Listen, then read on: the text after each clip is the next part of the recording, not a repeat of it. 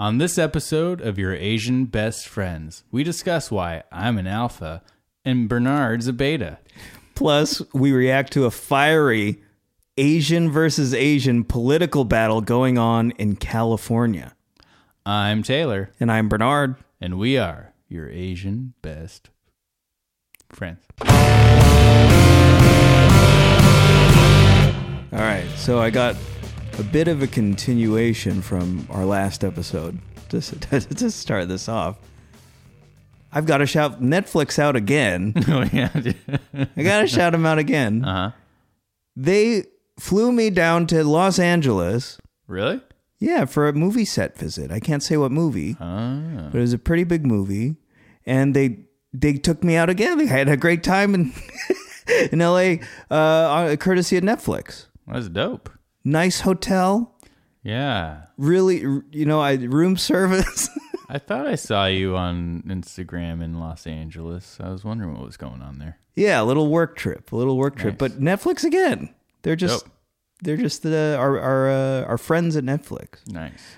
I went down there and I went to Rustic Canyon for the first time. Ooh, cool. This is one of Taylor's favorite chefs, safe to say. Oh, yeah, for sure. I think Jeremy Fox. Yeah, really, really influenced Taylor. Mm-hmm. And maybe from what I understand was like a driving force to you getting into the industry. Yeah, that and Encanto, which was Cosentino's restaurant. Oh, yeah. Those two restaurants were the ones that definitely like perspective shifting meals. I went to Rustic Canyon, one of his restaurants. It was terrific. I bet. But get this, Taylor. I was having so I have a friend. I hope they don't listen to this podcast. Uh-huh. But I had this Netflix hotel room in this really nice hotel. So I thought I'm just going to order room service. So I invited a friend over so we could have like dinner, like room service dinner. Yeah. Nice dinner. That we were eating dinner. I said, "Don't get whatever you want. Get whatever you want. It's on Netflix." And then we got like some good food. Yeah. And then we were talking about food in LA, and he's a server. Mm-hmm. So he's been a server in LA for a long time. So he knows food, and I was like, "Yeah, dude, I just went to Rustic Canyon. Had a really great meal." Mm-hmm. And then he was like, "Oh yeah, that place is mediocre, but we've got better places. If you want to check them out, I'll let you know." I mean, I can't speak to it because I've never been to it. There's no way he's eaten there and said that. Yeah. There's no way. Yeah, I don't know, man. I mean, to me, Jeremy Fox he really changed the game in the United States in terms of how we view vegetable cooking here. And I doubt that anything he puts out would be mediocre. I know he's not really trying to like push things like he used to. Like I think he wants to be like a neighborhood restaurant. I think he desires that. Yeah. But I imagine whatever he's doing is amazing. It's like sneakily impressive, Yeah. He's sneaky about it. But the place is called Rustic Canyon, and it's like you said, like a neighborhood spot. Mm-hmm. Really unpretentious. Yeah. But food's like excellent. Right. I love that. I think that's a good path for him. You know what I think my friend did? I think my friend's never been there, and he just heard the name Rustic Canyon and assumed it was mediocre. He doesn't know Jeremy Fox. Yeah. I mean, that is a terrible name for a restaurant. Rustic Canyon. It sounds like Black Bear Diner. It sounds like one of those kind of restaurants. Like there's going to be a carved bear outside the outside the restaurant. Yeah.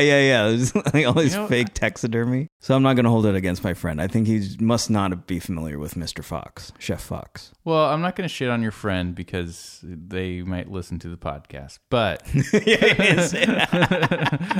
it's like you shouldn't talk about things you don't know about. For example, I don't know if Rustic Canyon's mediocre. I've never eaten there. I don't think it probably isn't, but I can't definitively say that. Absolutely. You have to give things their day in court, right? Yeah, exactly. I think I'll give him the benefit of the doubt. I don't think he has eaten there. But that's, I'm sure I say like things like that all the time. Like I judge things I don't really know about. And Yeah.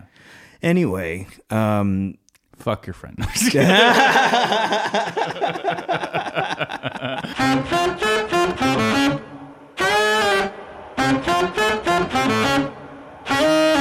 have another continuation of a previous episode.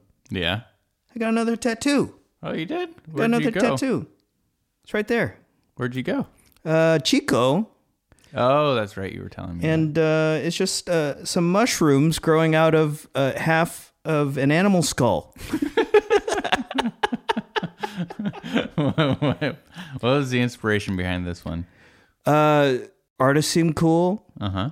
and they were doing a flash day. Oh, I see. Very simple. Yeah. Yeah, it matches my other tattoo. It's very illustrative. Yeah.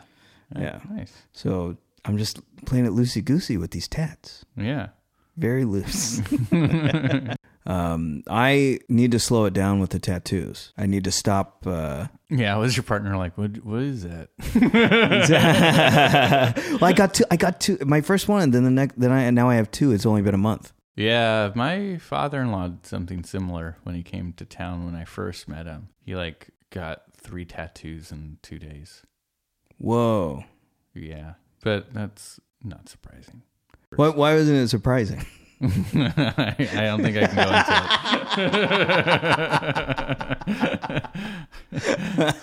it. I'm a fan in theory. I would say I don't have any yet, but I'm a fan in theory of stupid tattoos. Stupid tattoos? Yeah, I'm not, if I get I think a lot of people's trepidation about tattoos is oh, I'm going to get it and then I'm not going to like it later or something I'll regret it. And I'm like, if it's a little tattoo somewhere on my body and maybe, it's dumb and later I don't like it, it's not a big deal to me. Honestly, I think what I've noticed is you just forget about it. I mean, I love my tattoo, but I forget that I have it. It just becomes a part of you a little bit. I don't even think about it. Yeah. I mean, I can't really speak to it because I've only had tattoos for a little over a month. Mm-hmm. But already I feel the same thing. Yeah. I forget that I have the first one. I gotta say, so we talked about last time, but I've been painting my nails pretty regularly lately. Yeah. And my kids go to school in a city that's kind of rough. Mm-hmm. So it's rough city, I'd say rough people. There's rough people. Rough. There's rough people. But we live in a nice part of the city, but there's still some roughness. And I was at a PTA meeting. Nice. And I started to notice something over the week since I've been had my nails painted regularly, I've picked up on some things where one thing I sense is they don't think that I'm with my partner. Mm-hmm. So I have a wife, but we're never there together because I'm there some days and she's there other days. We accompany our son for an hour every morning in class. Yeah. So we're in the class, we're on campus, we meet with the staff. And from how they address me, I don't think they think we're together. I was like, that's weird. Yeah. And then at this PTA meeting, they were talking about inclusion. Yeah. And they were looking around the room and they were like, we want to include all communities, the Black community, the Asian community. And then the principal looked at me the LGBTQ community, like that, and gestured to me. It's not like I'm going to play dumb and it's why would you think I'm queer? Yeah. But I guess just to me, the tattoo thing, the nails, it's just normal to me now. Mm-hmm. But then I forget that I'm in a rough city where no dudes paint their nails at all. Yeah. And if they do, they probably get beat up or whatever. Yeah. So I forget. And I was reminded in hilarious fashion. Well, at least the principal didn't beat you up. Oh, it was a loving thing. Yeah. I love she wants to support my community. Yeah.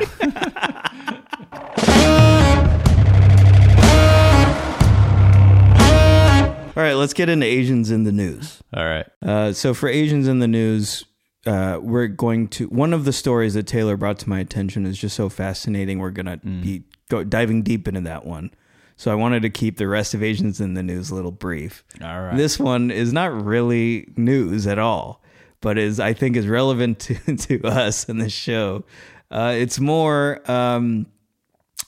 everything, everywhere, all at once news. Oh yeah, kind of. It's not news, but the directors, Daniels, they did an interview recently. Uh-oh, I don't like the tone of this. It's really interesting. It's really interesting. So Daniels, the two directors of Everything Everywhere All at Once, they revealed that originally that movie was supposed to star Jackie Chan. Oh yeah, I knew about that. So did we not talk about this? No, they just said. I thought they just said it. No, did they say this forever ago? Yeah. So one of my other friends must have clued me in on it. But yeah, I knew that they were it was supposed to be Jackie Chan in the beginning. Yeah, so I guess they were trying to subvert, the Asian male tropes. I think they did that anyway with Ki Hai Kwan. Definitely, yeah. So I guess Jackie Chan was supposed to be the protagonist, and Michelle Yeoh was going to play his wife. Gotcha. And so it was going to be flipped. So maybe it was similar story that you could probably, if you've seen the movie, you could probably see how they would have flipped those roles pretty easily because they handle both of those characters pretty well and pretty robustly. But God, that's really fascinating. Like to think about what that movie would look like with Jackie. I'm glad they went with Michelle. I am too, but I do feel like Jackie would have knocked that shit out of the park. I think he would have done a really good job. Could you imagine that? But that being said, I couldn't imagine that movie without Ki Hai Kwan. Like he was so fucking good in that movie. Well, that's also he was, and that's the point I think that comes to mind for me is that I think Michelle Yeoh's a better actor than Jackie Chan, and I think Ki Hai Kwan's a better actor than Jackie Chan. So I think it worked out for the best. Yeah. But still, that still doesn't diminish the fact that I'm so intrigued by a version of that movie with Jackie Chan as a star. Yeah, an alternate universe of somewhere that movie's playing out. Could you imagine the action scenes they had planned? Yeah. Holy shit. That's one area where he would have bested both of them. No, for sure. I mean, clearly. Yeah. But it's great though, man. I mean, yeah, Jackie would have been great, but like, I think Michelle Yeoh obviously has been a huge movie star for a long time, but I feel like this really truly is like a huge breakthrough role for her, even though she's been so established for as long as she has been. And Ki Hai Kwan, like it gave him a career back, basically. Yeah. Because everyone realized like, wow, this guy's fucking brilliant. He gave up. Yeah. For years. Yeah. So I'm glad they went the direction that they went. Yeah, amazing. I'm still like buzzing about that movie. Me too. I'm buzzing because like I looked at this point, it's made over $106 million. Oh, really? During a pandemic, like wow. That's insane. That's dope, man. For that movie, like that's crazy. Yeah. A24, right? Yeah, A24. Jesus. Yeah, A24. That's got to be their biggest hit. I have to imagine. Although I mean, they put out so many movies. Maybe there's another one that did better. But Jesus, I'm so happy for that. Like all those guys. I know that when I spoke to Daniels for the promotion of that movie, that they said for their next project they're going to continue commenting on Asian experiences and stereotypes. Wow, interesting. Subverting those. So maybe we'll see Jackie work with them after all. Yeah, that'd be dope. I mean, he can't say no to them now. I can't wait to see what they do next. Oh, man, I hope they're working on it. Okay, so later on in the show, we're going to get to this really, really fascinating story that I don't know, I can't really wrap my head around, actually. Really bizarre. But before we get to that, I wanted to talk about the idea of alpha males and beta males. Yeah. And their standing in society currently is really interesting. who runs society, who's going to run society in the future. I think it's really funny how things are kind of evolving. But before we get into that, Taylor, would you consider yourself an alpha or a beta? Like, I don't even know what really the definitions of those two things are.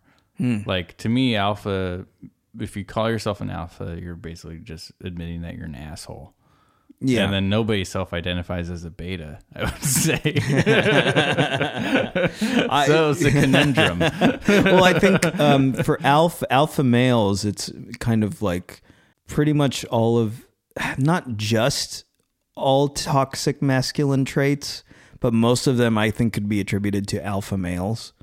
Like the ego, the suppression of emotion, the I'll do it myself, I'll bear all the burden and like hold it against you, later type of thing. All of those toxic traits I would associate with alpha males. Misogyny, alphas do that.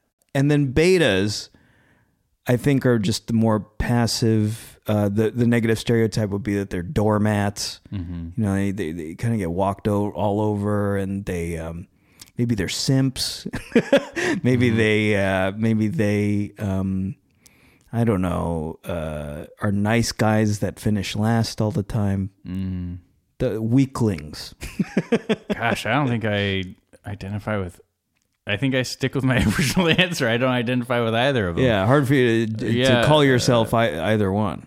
Yeah, because I definitely am not a doormat, but I definitely used to be toxic, for sure, and total asshole. But I don't think all alpha male traits are toxic. Not all of them, because from my perspective, I think you're an asshole. For me, I think you're like an alpha in a good way. Oh, like you're assertive. You get things done. Yeah, you're tough. Like you are dutiful. If you need to shoulder the responsibility, you will. Right. So it's like you're a non-toxic alpha in my eyes. Oh, that's very sweet. You should write a card for me. Dear Alpha.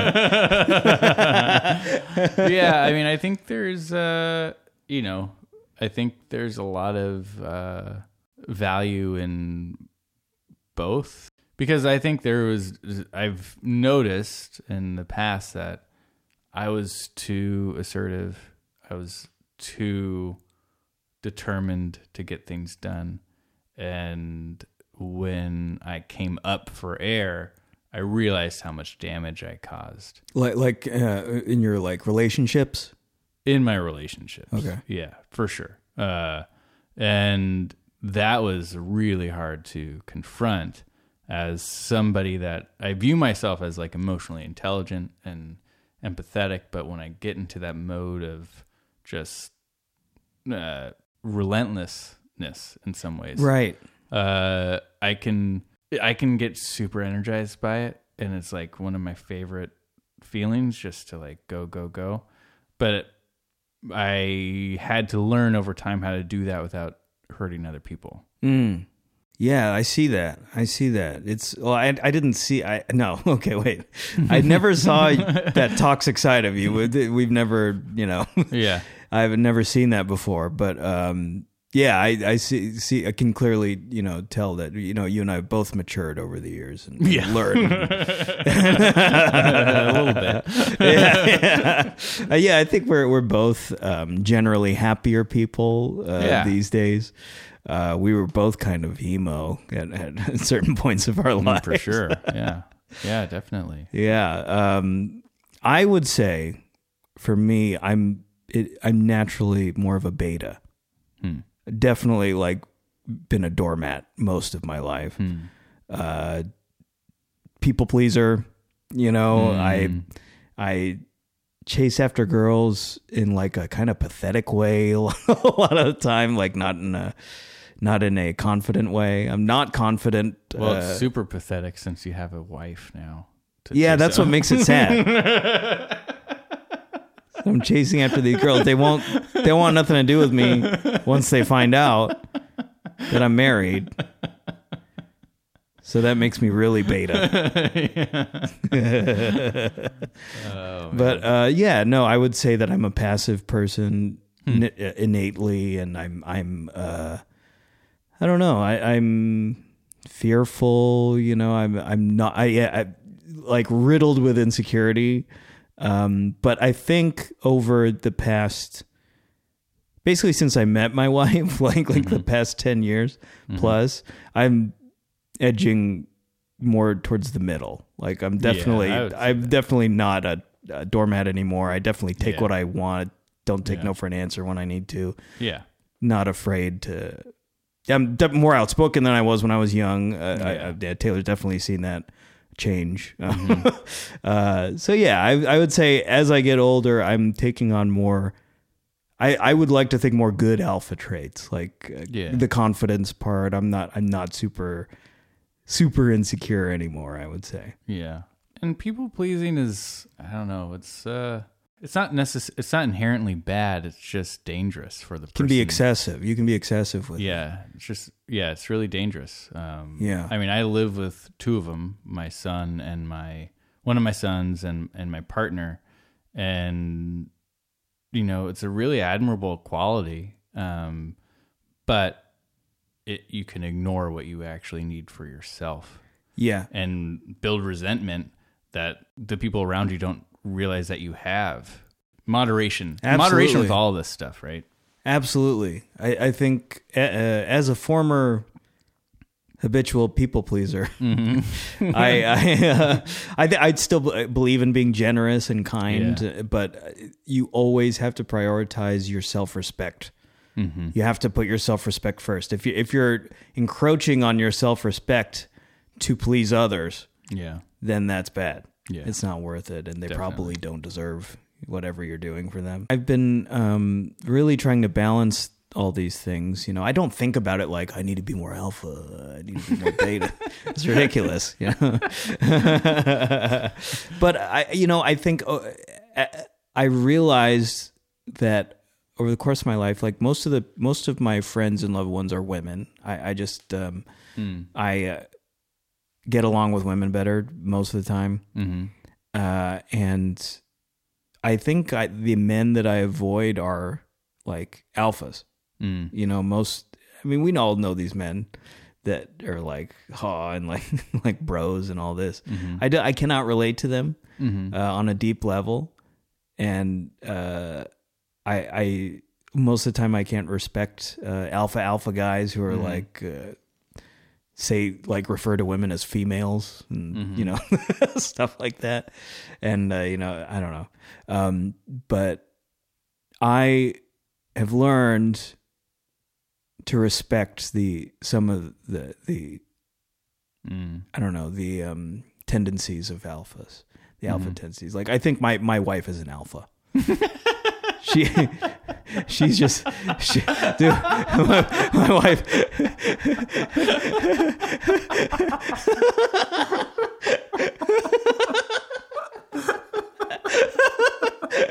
Okay, and she definitely doesn't listen to this. I just imagine her just kicking your ass every single day. No, my wife and I really get along swimmingly. We have a great relationship, and we don't really even fight. But I think she's the one who taught me. I said that I started changing when we got together. Mm-hmm. I think just by watching her, like she's kind of she's like a bad bitch. Like she doesn't take shit from anybody, and she says no when she doesn't want to do something, like firmly. And doesn't have any regrets. And as I watched her, that's not me. You know, I'm not like that. But when I saw her behave that way, I thought I was really impressed and I admired it. Yeah. So I tried to follow in her footsteps as far as her behavior and how she really respects herself. Yeah. Like she'll never lose sight of her self-worth in doing anything. Yeah, and I love that. And I think that's more of less of a beta thing. It's more of an alpha thing. Oh, interesting. Like she's a leader. Yeah, I think that's definitely one of my core values. Is just staying true to who I am and not sacrificing that for really anything. But who I am is like a caring, kind person. But I'm not going to sacrifice that. Right. And I will absolutely defend that if I need to. In some ways, like being yourself and wanting to and showing people what you want is vulnerable.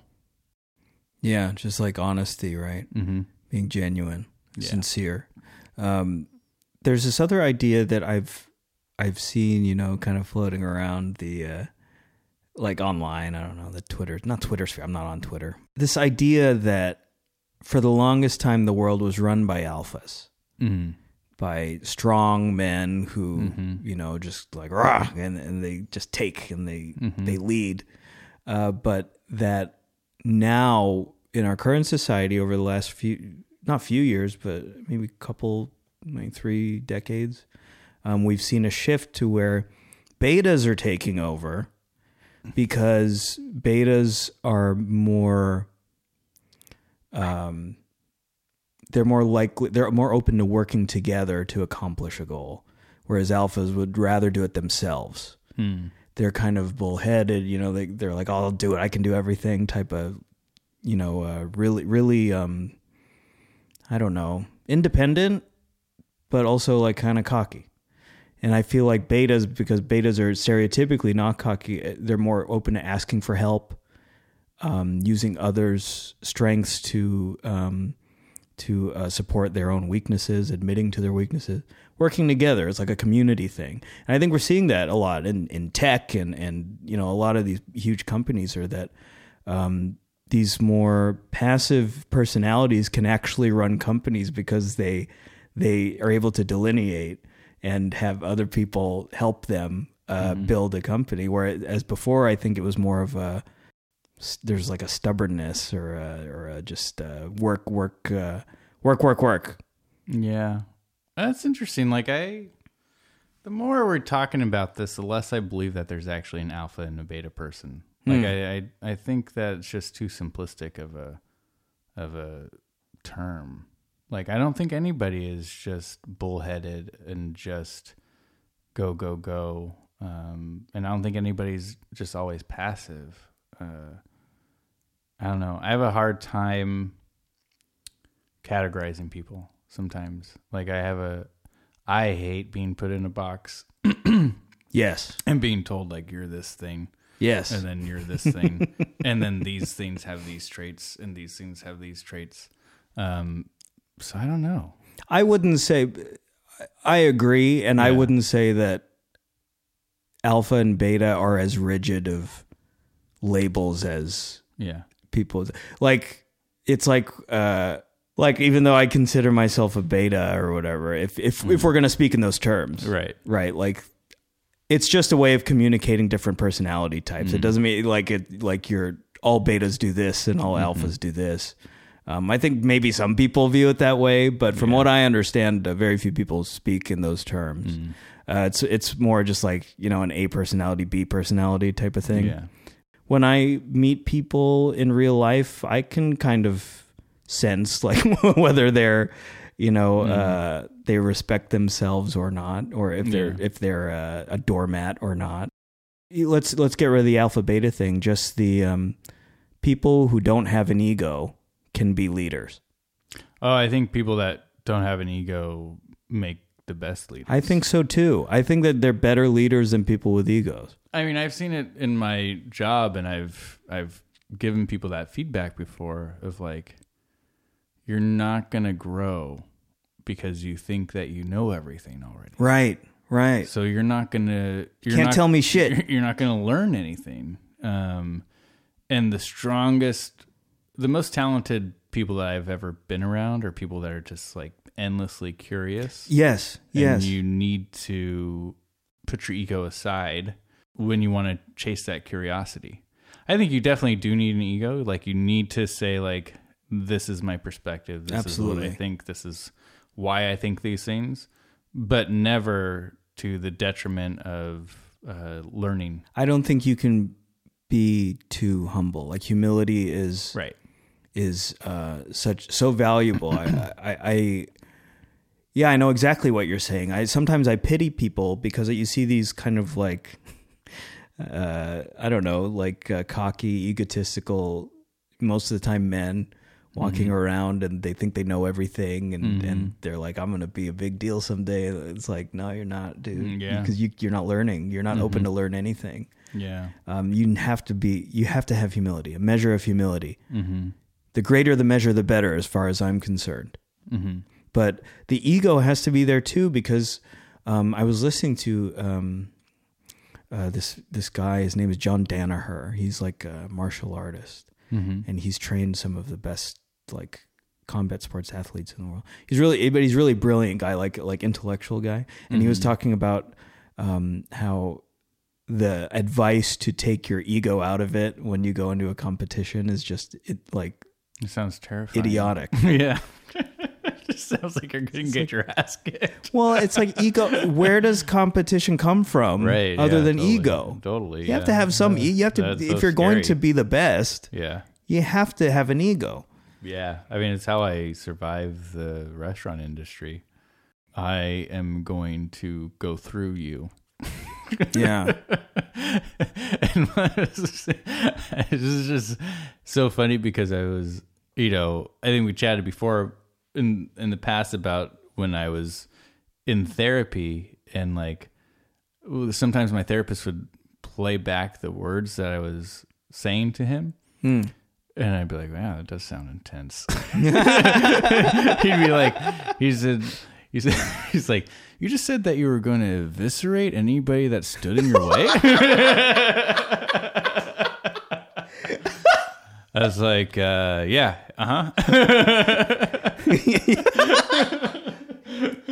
You said, I will gouge their eyeballs out with my bare hands and eat them as I stomp on their neck. Yeah. Doesn't that sound a little strange, Taylor? Yeah. Yeah. You're like, no, I really said that. But like, that was the mindset that I put myself in. And honestly, even just talking about it now, I get energized. Like, I'm like, I'm ready. I'm better than you. I'm better than you. I'm better than you. Yeah. But it's like short. It's like a game. It's like you said. It's like a competition. Gamesmanship. It should be short lived. It should be in short spurts to get you over the hump, to motivate you. Well, But, you can do it. You can do it in a healthy way, Yeah. in within certain parameters. It should Right. never be personal. right. That's the thing. You should never let it get into interpersonal relationships. That's just like, you're not going to grow a relationship having an ego. But if you're participating in something where you're competing against other people, when we're doing the show and we're doing this, like, I want to make it the best show it can be. Oh yeah. And definitely. it's competitive, right? Like but I'm competing with ourselves. It's not a. We're definitely competing with ourselves. We're holding ourselves back. We're our worst enemy. Rivalry of the century. Your Asian best friends versus themselves. No, I mean, yeah, I totally feel that too. And I think in some ways that's why we're able to do this in some ways, because even though like we both know right now how many people listen, but I don't think that's how we approach it.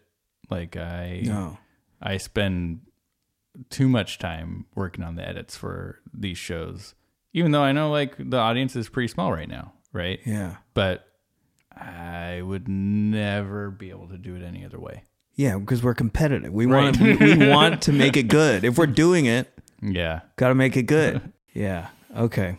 So Taylor's an alpha and I'm a beta. Okay. So the other day, Taylor, you sent me a news article about this. I don't know, Asian on Asian war. Yeah. Political war going on down in the 45th Congressional District of California, which is like somewhere in LA. Yeah. Where in LA is it? Orange County. Okay. So, yeah, I think it's Orange County. So pretty Republican down there. It's pretty Republican. It's between Michelle Steele, who is a Republican, Korean American, and Jay Chen, who is a Chinese Taiwanese American. Yeah. He's Chinese by blood, but he's really from Taiwan. Yeah, his roots are from Taiwan. That's right. Yeah. So they're going head to head, and Jay Chen is Democratic. Yeah. Party. So they're going at it for California's 45th congressional district, and the notable thing here is that this district is home to the largest. Is it Vietnamese? I think Vietnamese. Yeah. Yeah. Okay. So the notable thing here is that the 45th district is home to the largest Vietnamese population in the U.S. Yeah. Okay, and the Vietnamese population is largely conservative. Yeah, because they hate communism. They hate Chinese communism. This is so crazy, dude. This is the craziest. So it's a really Asian district. Most of the population's Asian, and most of the Asian population is Vietnamese. So it's largely conservative. And Steele, the Michelle Steele, she's been fighting a little dirty, to say the least, kind of painting Chen as a communist sympathizer. Yeah, definitely. Which rings true for the Vietnamese population, because they obviously are anti-communism, Right? They fled China's communism. So she's been painting Jay as a communist sympathizer, but it's not true. Right. Classic Republican shit. Right. This is so not true. Yeah. So Jay is a lieutenant commander in the U.S. Navy Reserve. His dad fled China. Right. He fled his dad fled communism. Right. Yeah. To go and went to Taiwan, where he met Jay's mom. Yeah. Who is Taiwanese. And Chen literally defends democracy as Yes. takes up arms to defend democracy. So it's absurd. Yeah. It's absurd, these attacks on Jay Chen. And it has become this really dirty war in the media, and it's not Mr. Chen's hands aren't completely clean in this. Right. He made a comment. Yeah. He made a comment.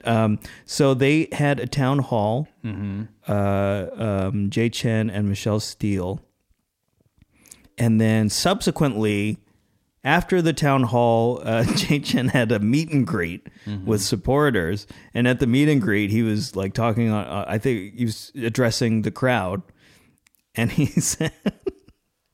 He said of Michelle Steele at the town hall, he said, "Yeah, you kind of need an interpreter to figure out exactly what she's saying. Yeah. The more she speaks, the better for us." Yeah. Which is a super racist thing to say about a nation with an accent. That's so funny. Why would you say that? Yeah.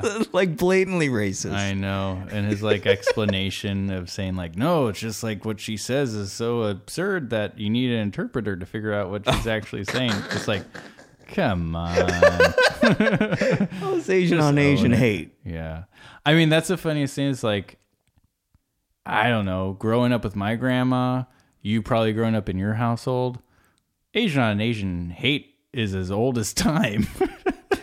Yeah, that's like the interesting thing about this whole like story. Our pastime is hating on each other. Yeah, we clown on each other, to varying degrees of seriousness. Yeah, exactly. But it's very common. Yeah, very, very. I think that's the point here, is that I think to the rest of the country, they view us as more monolithic than we're really not monolithic at all. No, yeah. We're so divided. All of our communities are very distinctive. literally and figuratively and symbolically. Mm-hmm. And this is a perfect illustration of that. Yeah. It's pretty fascinating, just like the role communism plays in this, and the time, and it's really just like it's a generational thing. Like if you were born at a certain time, you have these fears of communism, rightful fears of it, depending on if you had to flee Vietnam, if you had to flee China, because of the ramifications of some of the policies they put into place, and the war and the horrific things that went on. Or if like you're more removed from that, and you don't really associate with that closely with communism as being like this big boogeyman, that it is for these other folks. So when you sent this to me, what really kind of struck you about this story? When I dove into the story, it was definitely like just fascinating to me about, because it reminds me a lot about Florida and the Latino population down there, also hating communism and turning towards the Republican Party, because the Democratic Party wrongfully gets conflated with communism for whatever reason. I'm not sure how that started, but but I think what really resonated with me was like, yeah, man, Asians been hating on each other forever. Like this is not surprising. Yeah. Like this is like being with my grandma. Like if I asked my like if I wanted to get canceled, I would just like have my grandma on the podcast and ask her of all her different opinions on different Asian ethnicities. Oh God, the old Asians are like the most problematic people we have. Yeah, definitely. I mean, we love them. So loved. we love them. Yeah. But God, they're problematic. Very problematic. And just the generational divide is really interesting and how it plays out in politics. Older Asians generally tend to be more conservative. Right. And I think and I never thought about the role of communism in that until I read this article. Me neither. And now it kind of filled that gap for me. Michelle, the interesting thing about Michelle Steele is her story in 2020, alongside California Representative Young Kim, who is Republican, and Washington Democrat Marilyn Strickland, who, if you can believe, is Asian. They became the first ever Korean women elected to Congress in 2020. Wow. All three of them in the same year. Wow. 2 Republican, 1 Democrat. But it's really interesting because on one hand, that's like fantastic. And then, now that we're in it and Michelle Steele is vying for by the way, at the time of this recording, the results have not come in. Right. As to the race between Jay Chen and Michelle Steele. But now that Michelle Steele's in the position she's in, and we're seeing how she's conducting herself and the things she's saying and doing to Jay Chen, it's like, okay, now that there's Asians in politics, we see that there are good ones and bad ones. Yeah, Asians can be shitty too.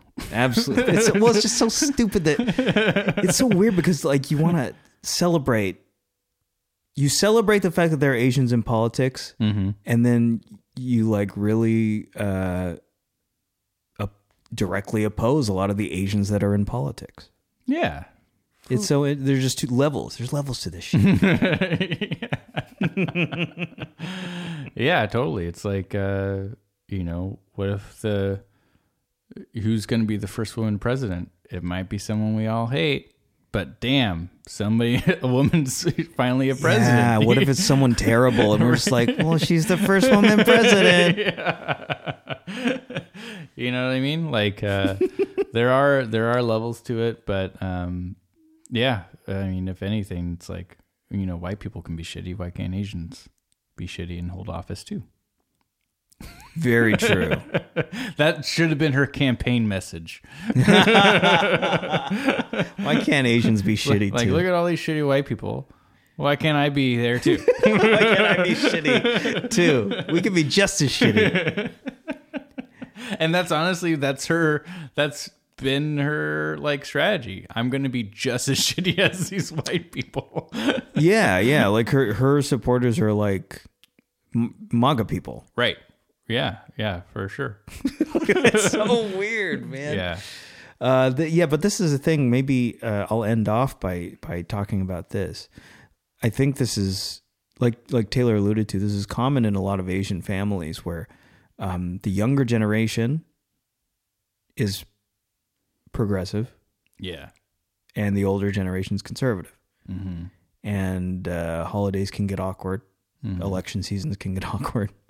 And I think from the outside, people who aren't Asian don't know this, but this is super common. Like, it's pretty close to like every family, Asian family dynamic, especially immigrant, Asian American families. The first generation, mm-hmm. or the kids and the parents are typically politically opposed. Yeah. I mean, and honestly, like a lot of the older generation came here under not awesome circumstances. Yeah. Yeah. And America was like this safe haven from wherever they were fleeing from. And that comes with a lot of different ideologies that I think people that were born in this country, like you and I, generally oppose. Because I think if you come to a country and it is that sort of haven from this terror that you're fleeing, I think there is like there's a likely chance that you're going to be a little bit more nationalistic. You're going to not really challenge the country that you're living in. Whereas we grew up in this country that taught us to challenge where we're living. And we internalize those values. And that's, I think, where you see the divide. Absolutely. And I as I've gotten older, I've come to appreciate my parents' generation's position in a lot of respects. Like you talk Mm-hmm. about, they came here fleeing. I mean, just in my family alone, the things I heard that they were fleeing were pretty horrible.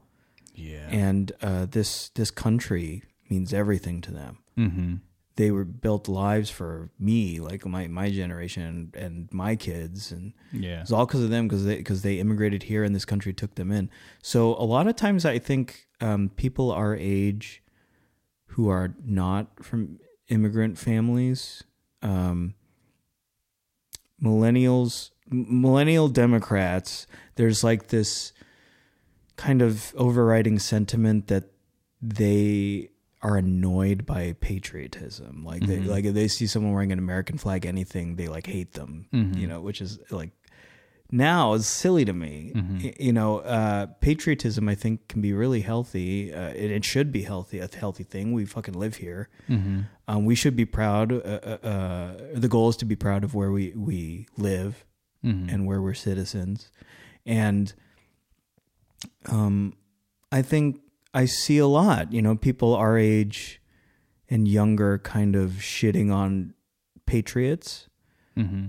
people who are very nationalistic. But coming from an immigrant's point of view, this country gave us everything. Yeah. Of course they love this country. Mm-hmm. They love it deeply. Like this country took us in from terrors that they have traumatized them Yeah. for their whole life. So it's given me such a valuable perspective. Yeah. On patriotism and what it really means and what this country, a lot of times we can get really pessimistic about this country and down on the state of things. But I always try to remember that the fact is my life wouldn't be nearly this good if this country didn't allow us in. Yeah. My family. Yeah, no, that's definitely true. And Life's pretty good.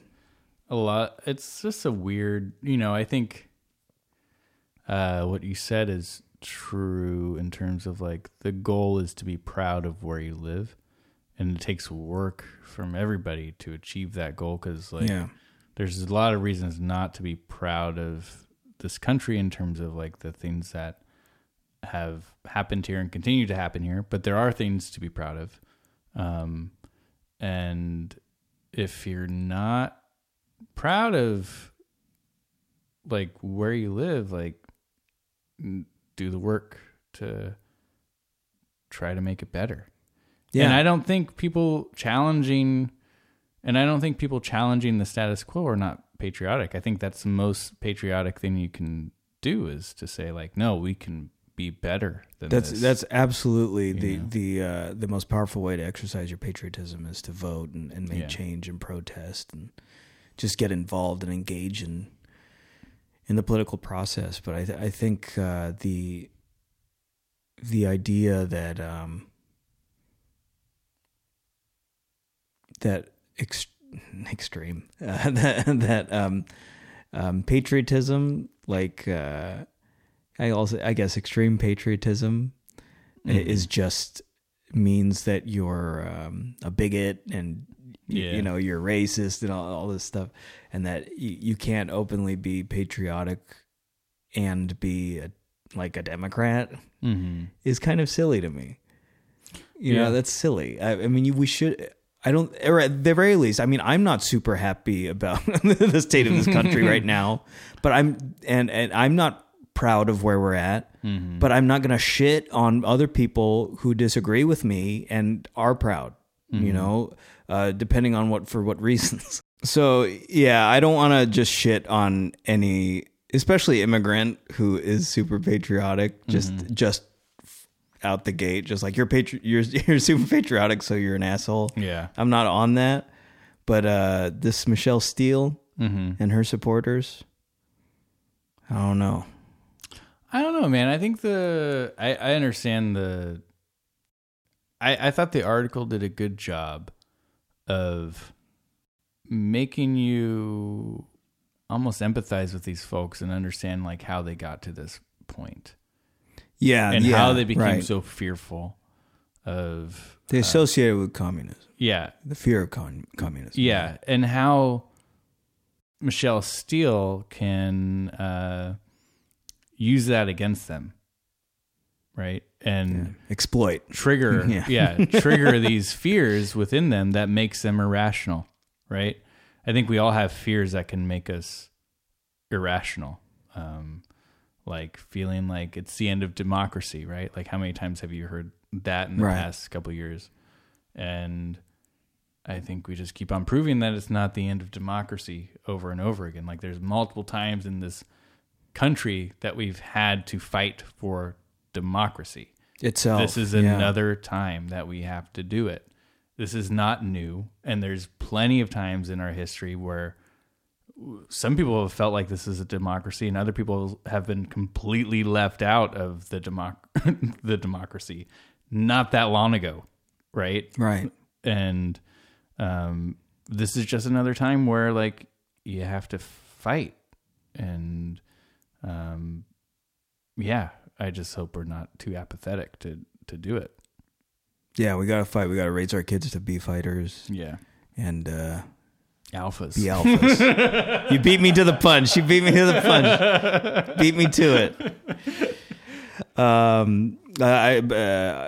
need to say that Taylor's referencing an article he sent me by Jada Yuan for the Washington Post. Yeah. For the old WAPO. One more thing I have to say before we get out of here. Just last week, I went and saw our friends, Secret Sidewalk, a wonderful Bay Area band who provides our theme music. The song is called Common Core. It's I encourage you guys to go listen to that song on Spotify. Check out Secret Sidewalk. Wonderful band. I mean, okay, my cousin's in the band.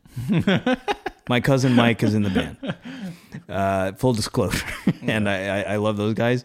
But I went and saw their show. The show was fantastic. That's awesome, man. Really, I've been watching them for years, but their shows, they're just getting better and better. Wonderful band. But yeah, Common Core, just like such an awesome song. They play that song. Follow us on Instagram. I shared a bit of their performance. Yeah. Live performance of our song. Yeah, we did actually get the rights to that song. We did it the right way. Yes, we did. And we love Secret Sidewalk. Great show. Shouts out to Secret Sidewalk and my cousin Mike Boo, the legendary Mike Boo, on the turntables for Secret Sidewalk. Thank you guys for joining us. I'm Bernard. And I'm Taylor. And we are your Asian best friends.